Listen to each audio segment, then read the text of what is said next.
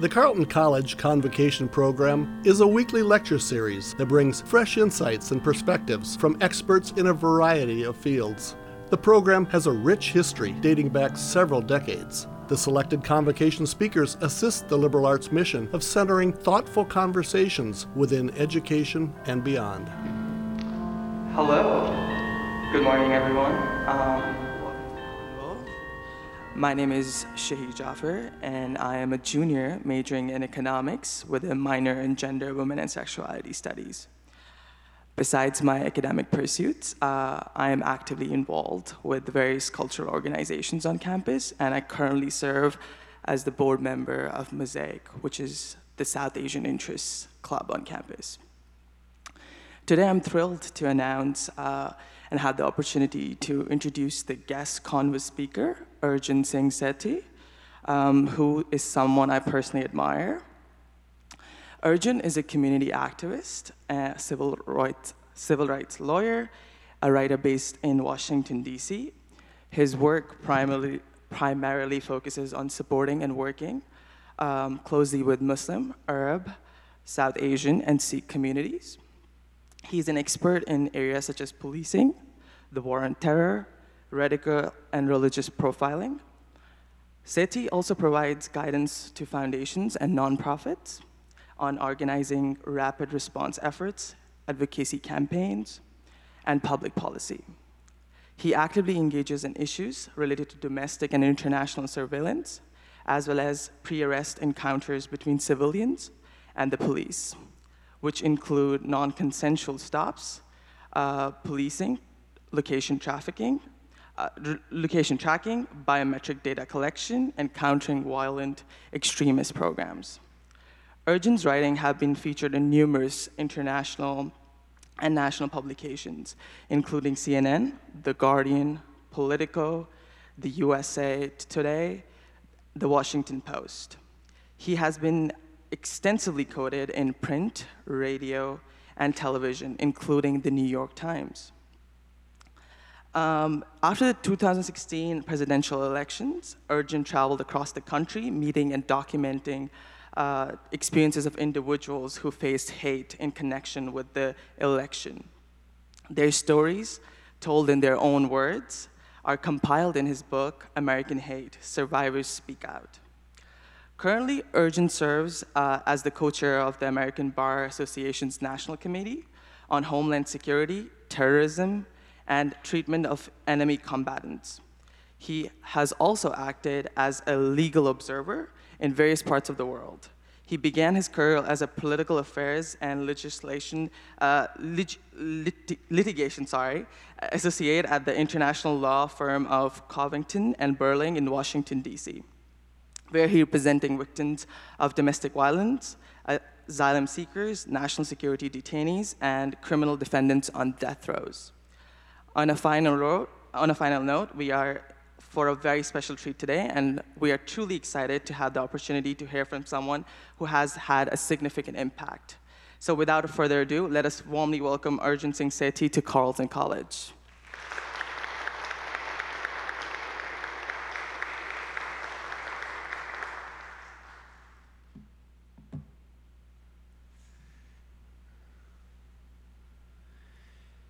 Hi there. How are you? It's a pleasure to be with you all. Thank you for the generous introduction. I tend to be emphatic, as you will see, and so I will be negotiating how far I need to be from the mic as I move forward with my remarks. Thank you to the school for having me.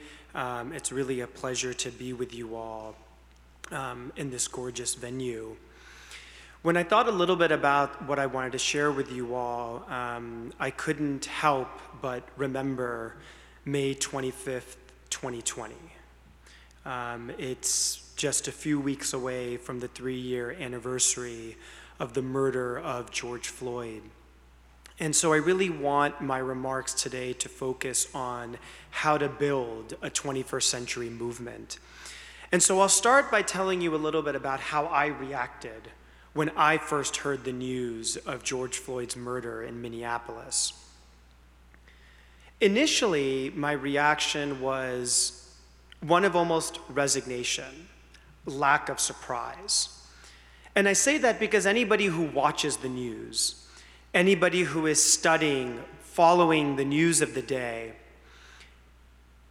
we are always and regularly seeing stories of police violence, police abuse, targeting, in particular, Black men and women in this country. And so, as terrible as the video was, I said, these are the systems that are in place. And then I caught myself for a second and said, I can't possibly accept that resignation. I can't possibly succumb to that inertia. Because under no circumstance, no matter how ubiquitous it may be, can we ever accept the lynching of a Black person or anyone in America. And so that feeling of shock, of anger, and honestly what I consider to be righteous rage took over. And so like so many others, I took to the streets. And for weeks, I was in the streets of DC joining protesters, being a legal observer, and in solidarity with the racial justice movement and Black-led organizations in the district. Some of what I saw. I saw police trying to arrest youth who were tagging buildings. Tagging is just a synonym, for example, for graffiti. I saw the DC police impose a curfew where they stopped people basically from leaving their homes at 6 p.m. in Washington, D.C. I saw police, actually this was not police, this I believe was U.S. military, engaged in what I call and what is known as show of force maneuvers in Chinatown, 2 blocks from where I live. Meaning they were literally flying helicopters at low altitude and then spinning them higher at such a velocity that they were blowing out the windows of local businesses. Some of you may have heard the story of Rahul Dubey. I believe he might have been one of CNN's 100 Heroes or on Time Magazine's 100 Most Influential People in the World. Not that those lists are all the same, but he achieved and sort of received some fame because I want to say maybe 5 nights after the protests began, he basically took in roughly 200 protesters into his home and gave them shelter. That night at 3 a.m., I actually went to the house and gave the young people who had taken refuge in that house and gave Rahul himself legal counsel. And so like so many people, I was inspired. I was motivated. Some people consider it to be the summer of 2020 as being one of the largest popular uprisings in American history. And we didn't just see uprisings in the United States. We saw acts and protests of solidarity in Africa, Asia, Europe, and every single continent. And some months later, I recall being at an event similar to this, where a young person, like many of you today, asked me, is this a moment or is it a movement? And I remember thinking, I don't know the answer, but I really, really hope it's a movement. And yet here I am, 3 years later, and my answer to that question is, I think it was more a moment and not a movement. And so I want to tell you a little bit why I've come to that conclusion and how I think we can actually build a more resilient movement. And just so maybe I'm not alone, I'll ask you, and I know we've got staff here as well, we probably have faculty too. How do you all feel? Are you more optimistic today than you were in the summer of 2020? I see some heads going, I see some heads up and down, which is good. I also see some people's heads going from side to side. Do you feel like your families and your communities are stronger today than they were in 2020? Do you feel like we have stronger leadership today than we did then? Maybe the president, perhaps. And so I was thinking, and as I kind of searched, I thought about a trip that I had made right before COVID started to Montgomery. Just to get a show of hands, how many of you all have actually visited Montgomery and seen the EJI Lynching Memorial and Museum? Anyone raise their hands? So a few hands. I would strongly, strongly encourage you all to go. In Montgomery, you will find the Lynching Memorial, where Brian Stevenson and others have basically come together and done this extraordinary archiving work where they have basically learned and documented thousands of lynchings that took place, extrajudicial murders that took place in the United States. And there is a memorial to each one of them. And you'll also find a museum there called the Legacy Museum, From Enslavement to Mass Incarceration. That through line is very important, and it's something that we'll revisit. But what really struck me when I went to Montgomery was the connective tissue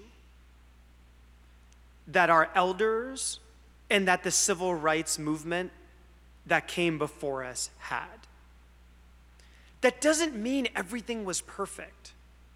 It doesn't mean that there wasn't infighting. It doesn't mean that there wasn't controversy. But they had a connective tissue. Does anyone know how long the Montgomery bus boycott was?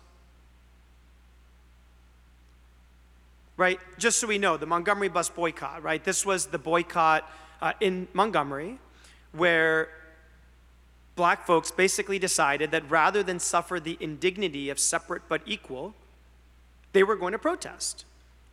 Rain or shine, lightning, thunder, or sun, they were going to walk to work. Anyone know? How long was that boycott? Yeah. 3 months. Any other guesses? 382 days.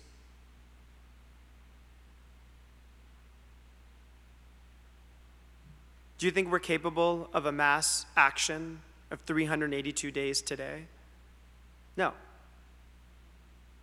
And so what was that connective tissue? And just so you have a little more context, it was not uncommon for black parents to give their young children, younger than some of you today, toothbrushes when they went to school, when they went to protests, with the expectation that they would be held overnight for engaging in civil protests and civil disobedience. That is strength, that is courage, that is conviction, that is bravery, and that is resilience. And so I wanted to learn about that connective tissue. And a couple of things came to mind. One was just sort of culture. And by culture, I mean there was a spirit of community. There was a spirit of gathering, song. I visited Montgomery with a group of organizations. There's been large philanthropic support to community organizations such that almost any organization that wants to take their staff to Montgomery, there's funding for that. And so I went with several organizations. And the folks we met down there told us that song, and I know recently you had a convocation where I think you guys were engaging in song of some kind, is that right? Yeah. And I remember thinking to myself, I was a bit skeptical, but I actually learned and came to realize and appreciate how vitally important culture was and how vitally important song was. Not just historically when you think about the abolitionist era, but also in the context of the civil rights movement. And then finally, faith. Faith was a fundamental anchor that connected people. They weren't getting their marching orders from philanthropic foundations, from nonprofits. They were coming together at churches. They were coming together on Sundays, and they were marching out of spirit, out of conviction. And so the point here is not to say that you all need to adopt faith as your anchor. That is not what I am suggesting. But what I am suggesting is that I do think we need a connective tissue in 21st century organizing, in 21st century movement building. And I will also acknowledge that there was a lot of harm that was done then and is still being done by organized faith, specifically with respect to the LGBTQ and trans community, and I recognize that. But what is that connective tissue? Well, first I will tell you, I believe in the democratization of media. I love the fact that we live in a world where everyone and anybody can be a citizen journalist or a public journalist. But I hate to break it to you, the revolution will not be on TikTok. 2, the revolution is not going to come from an ivory tower either, with all due respect to Carleton College. The revolution and change invariably, almost always, comes from bottom up.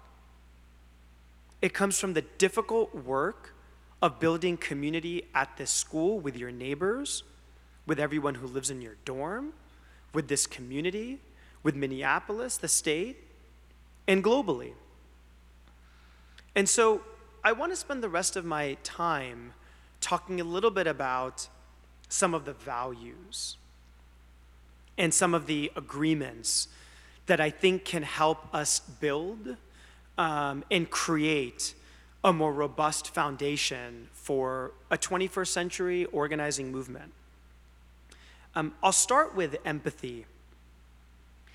You know, it strikes me it's always struck me as very puzzling how little empathy I sometimes find when I meet people who have grand visions, when I meet people who have bold new ideas. And impatience is fine. Restlessness is fine, right? If you go to Montgomery, you cannot help but feel pained, enraged by the history of this country. I wrote a book called American Hate, Survivors Speak Out. I chose that title very intentionally because the myth of American exceptionalism is so unbelievably strong. America loves to project to the world that we don't have our own troubled history, that we don't have our own human rights violations and atrocity, when in fact, we have as troubled of a history as nearly anyone else. You don't believe me? What if I told you that in the 1930s, the Nazis became obsessed with American jurisprudence? Why? Because they looked at our legal system and said, wow, the Americans have figured it out. They've actually created a legal regime called separate but equal that has legally and lawfully disenfranchised an entire community. How do we keep that? How do we do that here?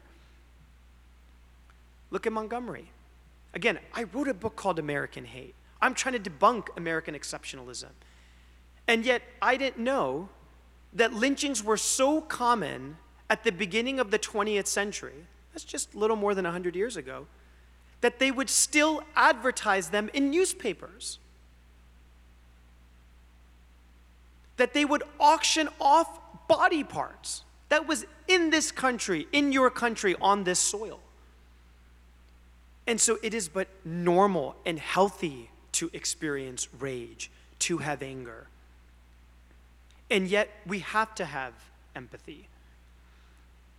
We have to learn to sometimes assume good faith. We have to listen to sometimes understand and not respond. And also know that empathy is actually something, believe it or not, that can be taught and cultivated. And so what do I mean by that? What I mean is there are neuroscientists who've actually studied the minds and brains of Tibetan monks. And guess what? Their brains and minds actually look different when they are listening and when they are talking, because they are approaching conversation from a position of empathy. And I will also tell you that even in the context of my own work, American Hate, where I was traveling around the country compiling testimonials of people targeted by hate violence, that project was only possible because of empathy. It wasn't because I went to law school. It wasn't because I excelled as an undergraduate. And I hope you're excelling as an undergraduate, but let me tell you, there's many things more important than your grades. Oops, I said it, right? When I write recommendations, I almost never mention a student's grade. Nobody has asked me where I went to school or where I went to law school in 10 years. They care about my skills and my values. And empathy, I think, is amongst the most important. Empathy is what allowed me to speak to the mosque in Victoria that was burned to the ground in 2017. Empathy was what allowed me to speak to the 2 young women in Portland, Oregon, who almost lost their lives at a white supremacist, only for 3 upstanders to intervene, and 2 of them ultimately were stabbed to death on a MAX train in Portland, Oregon. Empathy is what allowed me to connect to Susan Bro, the mother of Heather Heyer.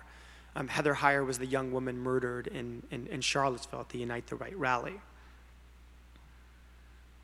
In addition to empathy, I'd like to mention humility.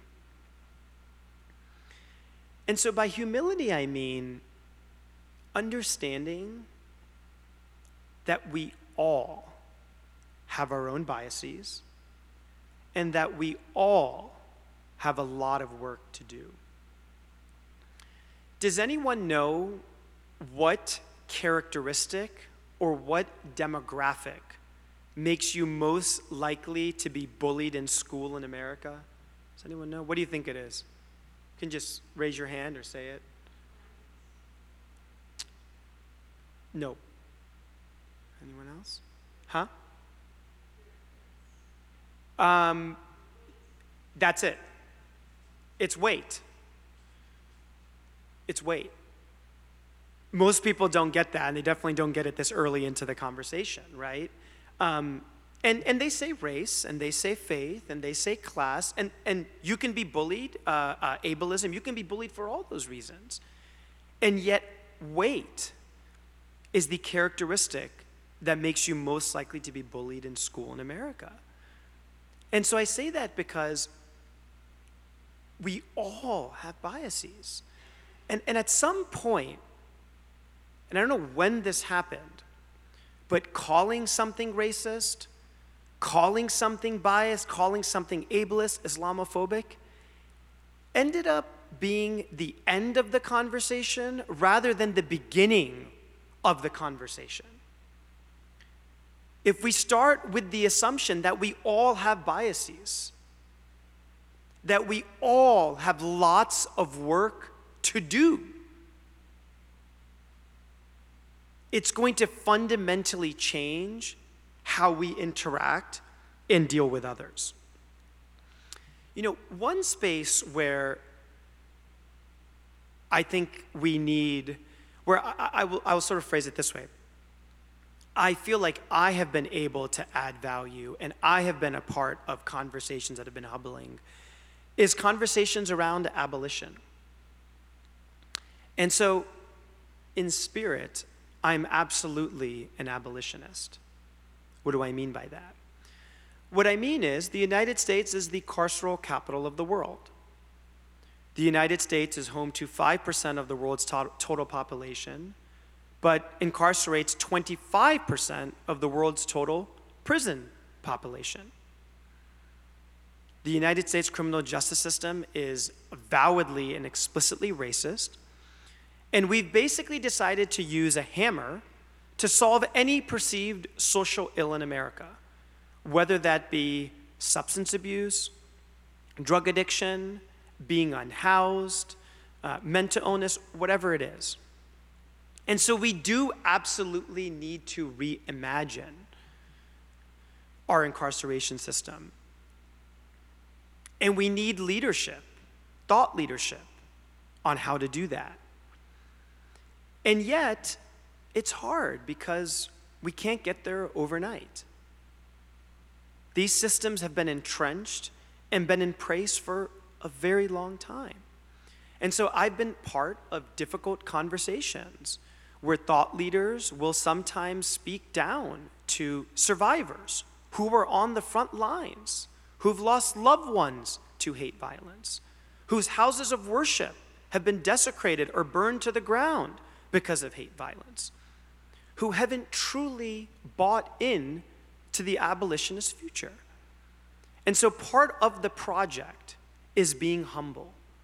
Part of the project is building alongside them, centering those who are most impacted, and recognizing that we need an interdisciplinary approach. So I'll give you a concrete example.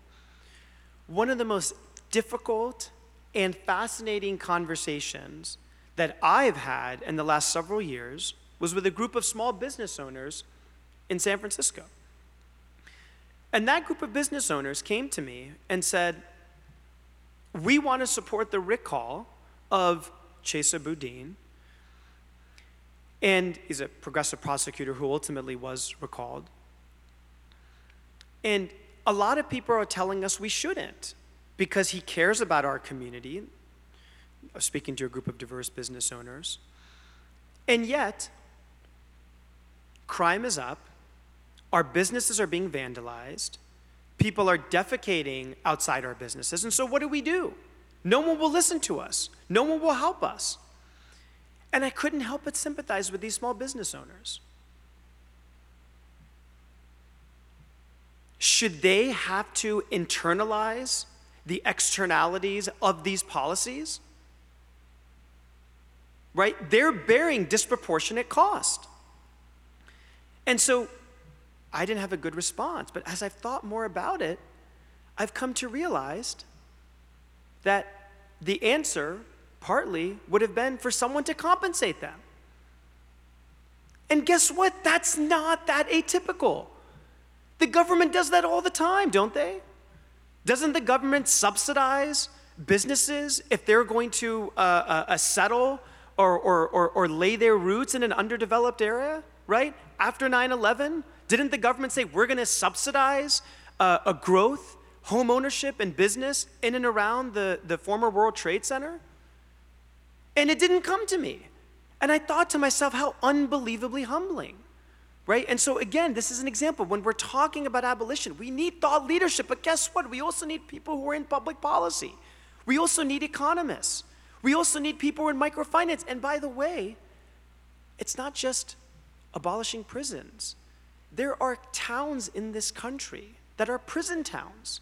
The entire local economy, or at least a lot of it, is based on the incarceration of human beings. It is not right. And we have to move away from it, but we also have to create different systems and different economies for those towns. Same is true for police officers. We have to figure out a way for them to re-enter and reintegrate too.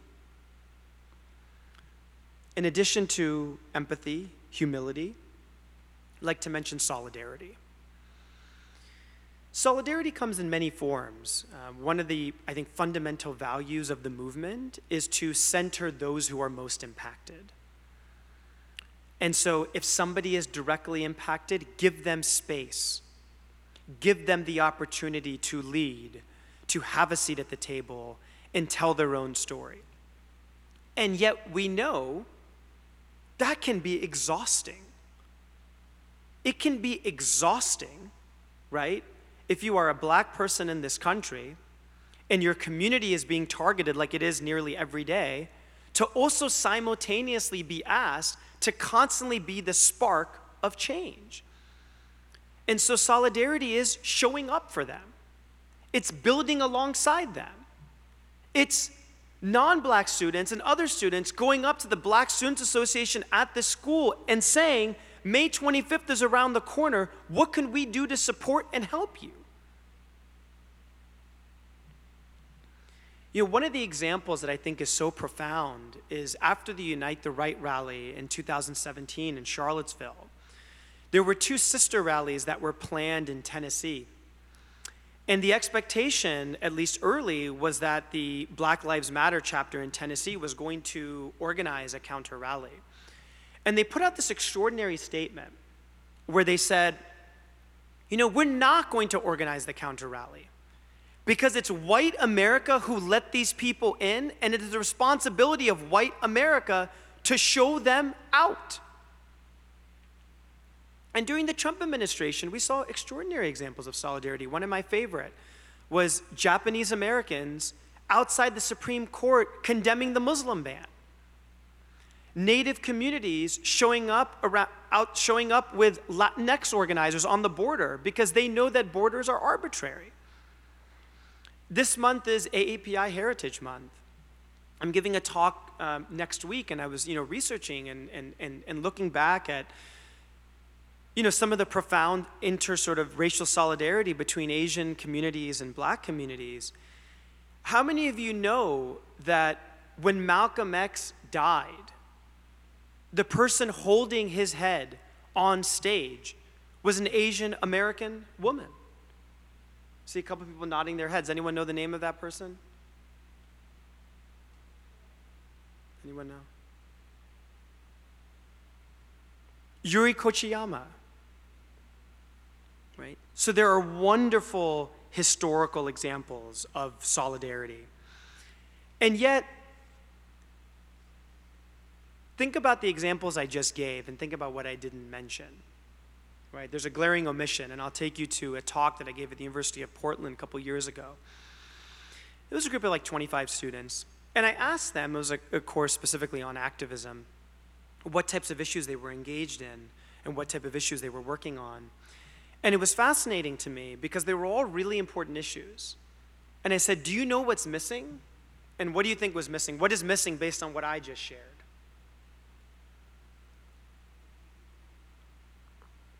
I didn't mention that one, that's true. Others? Class. Right? Now, there's no question there's overlap between class and a lot of the identity issues. But solidarity is also class, and it's class struggle. And it's understanding the overlap between how different communities across racial lines, across religious lines, are similarly impacted by deprivation, and you can call it excess capitalism, whatever you sort of want it to be. But knowing that class presents a real opportunity for solidarity as well. Forgiveness, right? So we've got empathy, we've got humility, we've got solidarity. Let's talk a little bit about forgiveness. So much of the abolitionist case, so much about building a new and better future is understanding, recognizing, and acknowledging that we are better than our worst act. However heinous and terrible it may be. And yet, do we actually practice that? Do we live that? I will tell you, I feel very grateful that I didn't come of age in a time of permanence. What do I mean by that? I mean that, I understand now there's Instagram stories and they disappear. I understand Snapchat disappears, but as we know, nothing truly disappears. And I feel lucky that I came of age when everything I said and did didn't leave a digital footprint.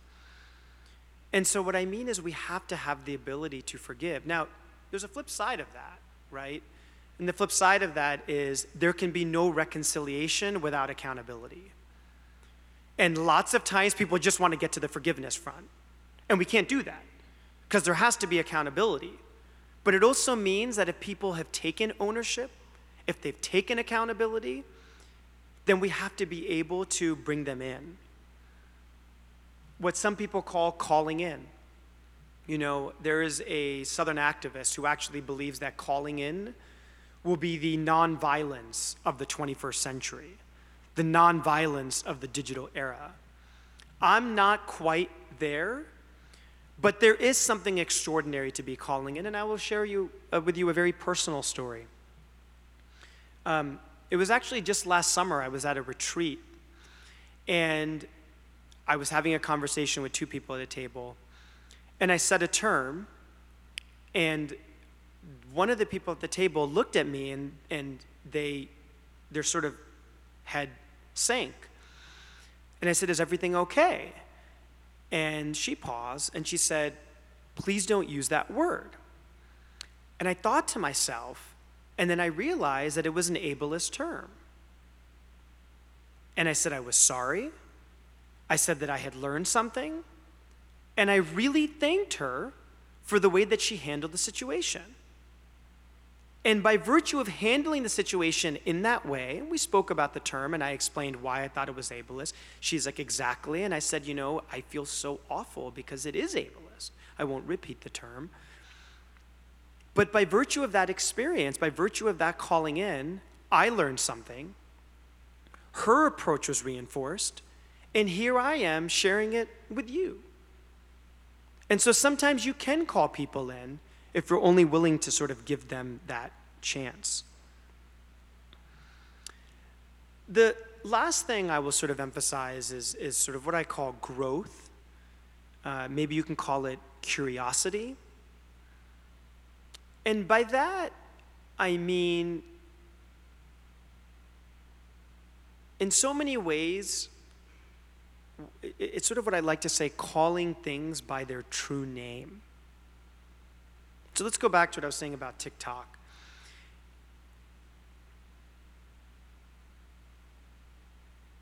I truly believe that democratization of media is a wonderful thing. And arguably the Arab uprisings of 2011 would not have been possible without the rise of social media. And yet we've also seen the flip side of it, right? You can make the argument that Brexit wouldn't have been possible without social media. The genocide against the Rohingya in Myanmar was very much facilitated by Facebook. I've called them, and others have called them, handmaidens to authoritarianism. These are the technology companies. And yet, I do fear that we are overly reliant on them. We are overly reliant on them for knowledge. We are overly reliant on them for substance. And so I will tell you, as I have sort of gone through movement, and as I have come of age, and this may be difficult to hear, and I welcome questions about it, but I see people throw around the word trauma. I see people throw around the word trigger. And it's not that there aren't things that are traumatic, but if everything is traumatic, then nothing is traumatic. If everything is triggering, then nothing is triggering. And guess what? There is a really, really critical difference between being uncomfortable, which is where a lot of learning happens, and being unsafe. And I see those terms being equated as well. And so as part of curiosity, as part of growth, I ask everyone to do their best to call things by their true name. Don't resort to tropes, which is, I think, sometimes what these terms are.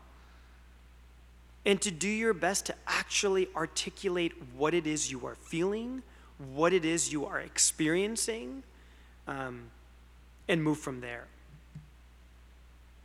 I want to leave plenty of time for questions, and so I'm going to end in just a couple minutes, as I promised.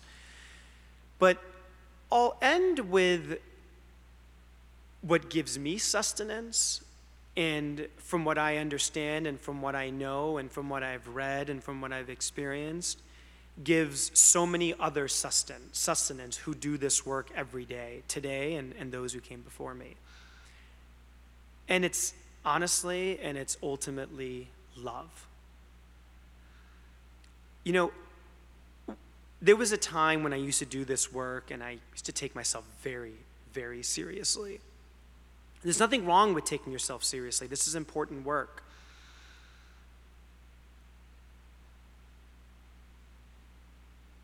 But alongside and during that journey, what sustains you is joy, it's laughter, and it's love, right?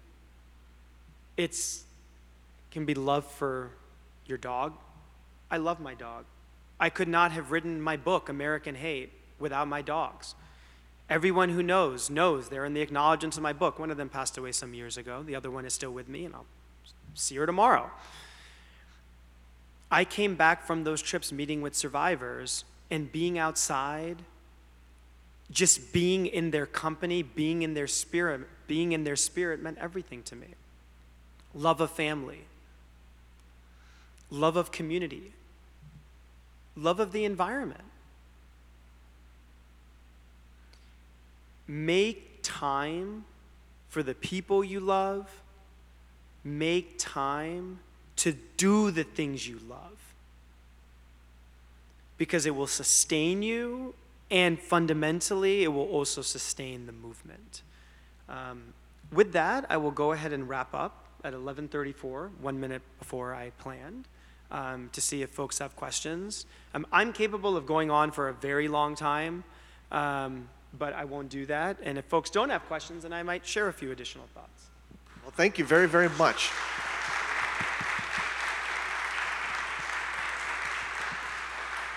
That was very moving. Thank you very much, Arjun. And as Arjun mentioned, we're going to open up to question and answer in just a second. Just want to mention a thing or two, the usual thing or two. We do have plenty of room at the table for lunch, and if you'd care to join us, we're going to be in Great Hall today. We're not going to be in AGH. We're going to be in Great Hall, so that means we have more space. That means we have more space to join us. So if you are not RSVP'd and would like to join us, community members, visitors, let me know afterwards, please. We'll have deliciously flavored chicken and deliciously flavored vegetarian options. So there's something for everybody. This is the last convocation, the last regular convocation for the year. I know. Thank you very much for all your support. And thank you all very much for the support. And now, if you enjoyed this convocation, not going to say season, but the program for this year, please let us know. If you didn't, please let us know. Get involved. Give us your ideas for speakers so that we can bring great speakers to Carleton College next year. That being said, it's time for Q&A. So if you have a question, an answer, a comment, an experience, we're going to start right over here. Hi. Oh, hey. I'm Dia. Thank you. Great speech. I agree with you on a number of points. So I'm curious, you mentioned about empathy and no one has asked you where you went to law school within 10 years. So I'm just curious to know your thought. What role does academia play? I'm always thinking what should be taught at home, what should be taught in the classroom, and if empathy and other things that are maybe not taught in the classroom is actually needed to make this change and do what needs to be done. I just want to know, what are your thoughts? What is the new philosophy? What's the job of the institution now? So I generally don't have prepared remarks, and so sometimes the connections I know can be, sometimes they're very clear, sometimes they're clear to me and not necessarily to others. So the point I was making about not being asked for 10 years was really just this point, kind of trying to really emphasize the importance of skills and values, empathy being one. And so I do think empathy in of its own sake is really important, and it's something that I think should be taught. I think it's something that should be cultivated in youth. I think it's something that should be kind of reinforced throughout life and in college. In terms of the role of academia, I will tell you, I really worry about accessibility and affordability, because if we're requiring students to pay exorbitant amounts of money, it's a form of gatekeeping and it's a form of exclusivity. And so I do think that we need to figure out how to better democratize education, how to make it more accessible. And I'm a huge supporter of community colleges. And so apart from the accessibility issue, I do think that there can be really vital thought leadership that comes from academia, that can be generated by virtue of academic freedom. But I will also tell you that I think a lot of academia is too siloed. And one of the revelations I had in my work, working with survivors of hate violence, is there are books, there are treaties, there are people writing and talking about hate violence who've never spent time with survivors. And I'm not saying that being a survivor alone, right, gives you conclusive knowledge, but I think it gives you a really informed approach that should be considered. And so I think academia is at its best when it's accessible, when it's democratic, and when it's working alongside other forms of knowledge, including community-based knowledge, organizational knowledge, local knowledge, and the like. And I don't think we have enough of that latter. And a lot of my work is trying to actually bridge that.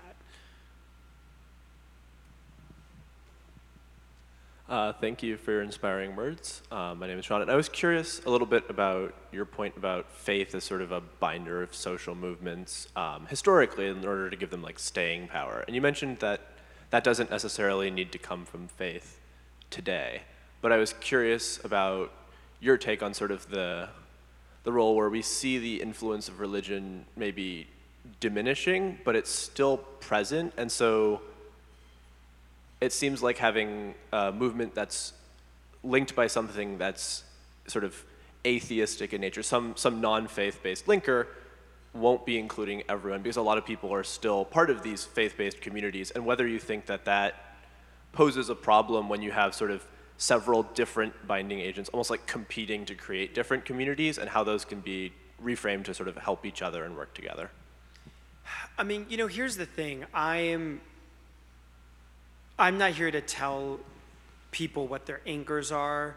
I'm not here to tell movement necessarily what their anchor needs to be. I just think that we need one. And I think that we don't have one. And part of what I'm trying to do is, at the minimum, get us to think about values that I think are common to secular humanism, that are common to lots of faiths, that I think can provide that connective tissue. But some of the best solidarity work is interfaith, it's cross-faith. I mean, an example I love to give is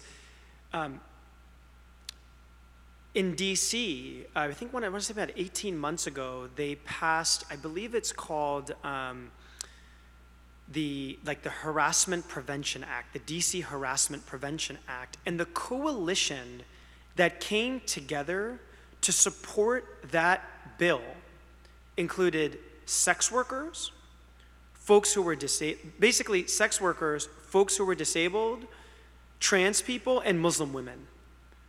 Because those four groups were disproportionately impacted by hate and harassment on the streets of DC. Right? That's a bill, that's a story, that's a coalition that every single person who's interested in building and movement needs to hear about. Because 5 years ago, and for those of you who were saying we've made progress, you're right on that front, right? When I asked that question early on and I saw a couple folks nodding their head, that is progress. Because I can tell you 5 years ago, that coalition could not have come together. But because of the difficult work and coalition building that people and organizations are doing, they were able to come together and spearhead that bill. So I think faith can be an anchor, but it ultimately doesn't have to be. You had mentioned before that there was a fine line between this movement and moment scenarios, and I just wondered how you understand the frustration when it doesn't really become a movement and it seems to be fleeting away, and all that frustration that comes with it and disappointment with the actual effects that it had, just like on the protesters and the people who wanted change and still feel restless about their impact. Could you just rephrase it a little bit? Yeah. How do you deal with that frustration from these big moments that gather a lot of people, but still leave a lot of... So it's a really good question, and partly by speaking to you today in the way that I am. this itself is a form of advocacy. This itself is a form of protest, right? This is a form of building. And you know, I absolutely have moments of frustration, and those who know me well know I have those moments. And you know, you can't suppress them. You have to manage them. And continue to just think about what anchors you, right? And so I make it a point, like I make time for the things I love, for the places I love, for the people I love. And you know, that keeps me grounded. Hi, I'm a Carleton parent. I'm grateful to my daughter for bringing me to see you today. When I go home, I will return to the great state of New Hampshire, and I would welcome your advice. As we know, CNN had that town meeting the other night with Donald Trump, and to me, the news, the value of that news was the audience, the people so shockingly lacking in empathy, their laughter, their scorn. And these are my neighbors. This is a state where 51% of the population voted for Joe Biden and 49% didn't. And when I think about relating to my neighbors and really trying to find the empathy within them and perhaps the faith within them, whatever it is, the humility, the forgiveness, what's your strategy for people who really believe that our fellow citizens can do better? So just so you know, I don't normally I'm not normally behind podiums. Normally I'm the type of person who kind of has like a mic here and I stroll, and that's why I'm like kind of doing a little bit of a shuffle. It's really hard work, and there's good and bad news. The good news is that there's really hard work. It's really hard work. There's a lot of it to be done, and so you can figure out what you want to do. You know, years ago I heard a TED Talk, and it was by an African-American gentleman. And literally by the end of the talk, he has 6 Ku Klux Klan robes on the stage. And each of those robes represents an individual who gave up those robes, who gave up those beliefs after spending time talking with him in dialogue, right? Kudos, props to him, amazing work. I can't do that. That's not the work that I want to do. In terms of the work that I can do and the work that you may be willing and able to do, by virtue of your identity, you are going to have access to spaces that I won't. You are going to have access, honestly, to, in some cases, less bias in a way that I don't, just simply by the way people will judge me on the basis of my physical appearance. And so I think thinking about those spaces, thinking about those audiences, and this is where it becomes harder. We actually know now from social scientists who've actually studied persuasion that liberals tend to respond to shaming, meaning when you call them out, they're more likely to change their views. Republicans are the opposite. When you shame them, they're more likely to become entrenched. So what does that mean? Everyone has to make their own determination, right? Does that mean that it's a race to the bottom? Does that mean we continue to shame them? Or does that mean that we start with what we have in common and try to build from there, knowing your capacity, knowing your limitations, knowing that everybody has their own patience level. And again, it's hard work. One of the studies I love to cite is, there's a research group I do some work with, and they did a survey several years ago, and they asked, question number 1 was, do you think in the United States people should be able to worship freely? Yes, absolutely. 2, do you think people should be judged on account of their faith? No, of course not. This is the United States. Question 4 was, do you think we should have an increased police presence outside mosques? Yes, we should. Right? Question 4 is not consistent with your answer in question 2, and yet question 1 and 2 had 90% consensus, and question 4 had half of the respondents said, yeah, you should have additional police presence outside mosques. And so when you introduce these communities, when you introduce these variables, there's a whole set of biases, stereotypes that arise. And I think you're right? Like, it's also hard to have individual conversations. That's why these have to be systemic, system-wide solutions. You can have individual conversations, but if you revert back to your echo chamber on Twitter, your echo chamber on the news, it's hard to break away from it. And so I also personally believe that we're living in this moment of, like, there is a lot of cognitive harm and dissonance that's been caused by, like, the punditocracy, that's been caused, honestly, like, I mean, I didn't watch the interview, but I think it's pretty clear. CNN had that interview because, in part, their ratings are awful, right? I mean, and they did it in part because, like, you know, like, I think they want to improve their ratings. And they can couch it in a different way, but, you know, the fact that, like, they're dependent, right, on some of this fear-mongering. They're dependent on some of this, you know, ideological polarization itself is so troubling. And so rethinking, you know, the business models of these companies, and back to what you were saying, it's hard. It's difficult individual work. It's starting with what you have in common. It's thinking about the places that you have access to, or your child has access to that maybe I and others don't.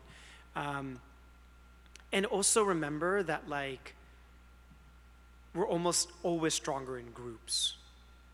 And so find a group of people who think alongside you. Find a group of people who think, you know, similarly to you. Not just because that you may be able to be a more powerful, persuasive force, but also because you need community too.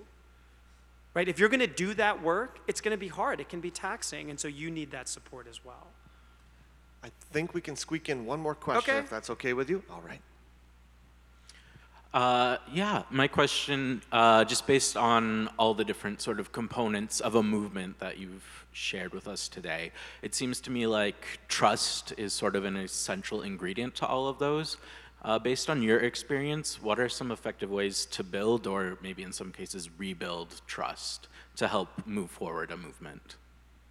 You know, it's a really good point, and I think it sort of underlies so many of the values that I was sharing: empathy, right? Humility, solidarity, forgiveness. And so I think, yeah, I think it's really important in terms of how we rebuild. Active listening,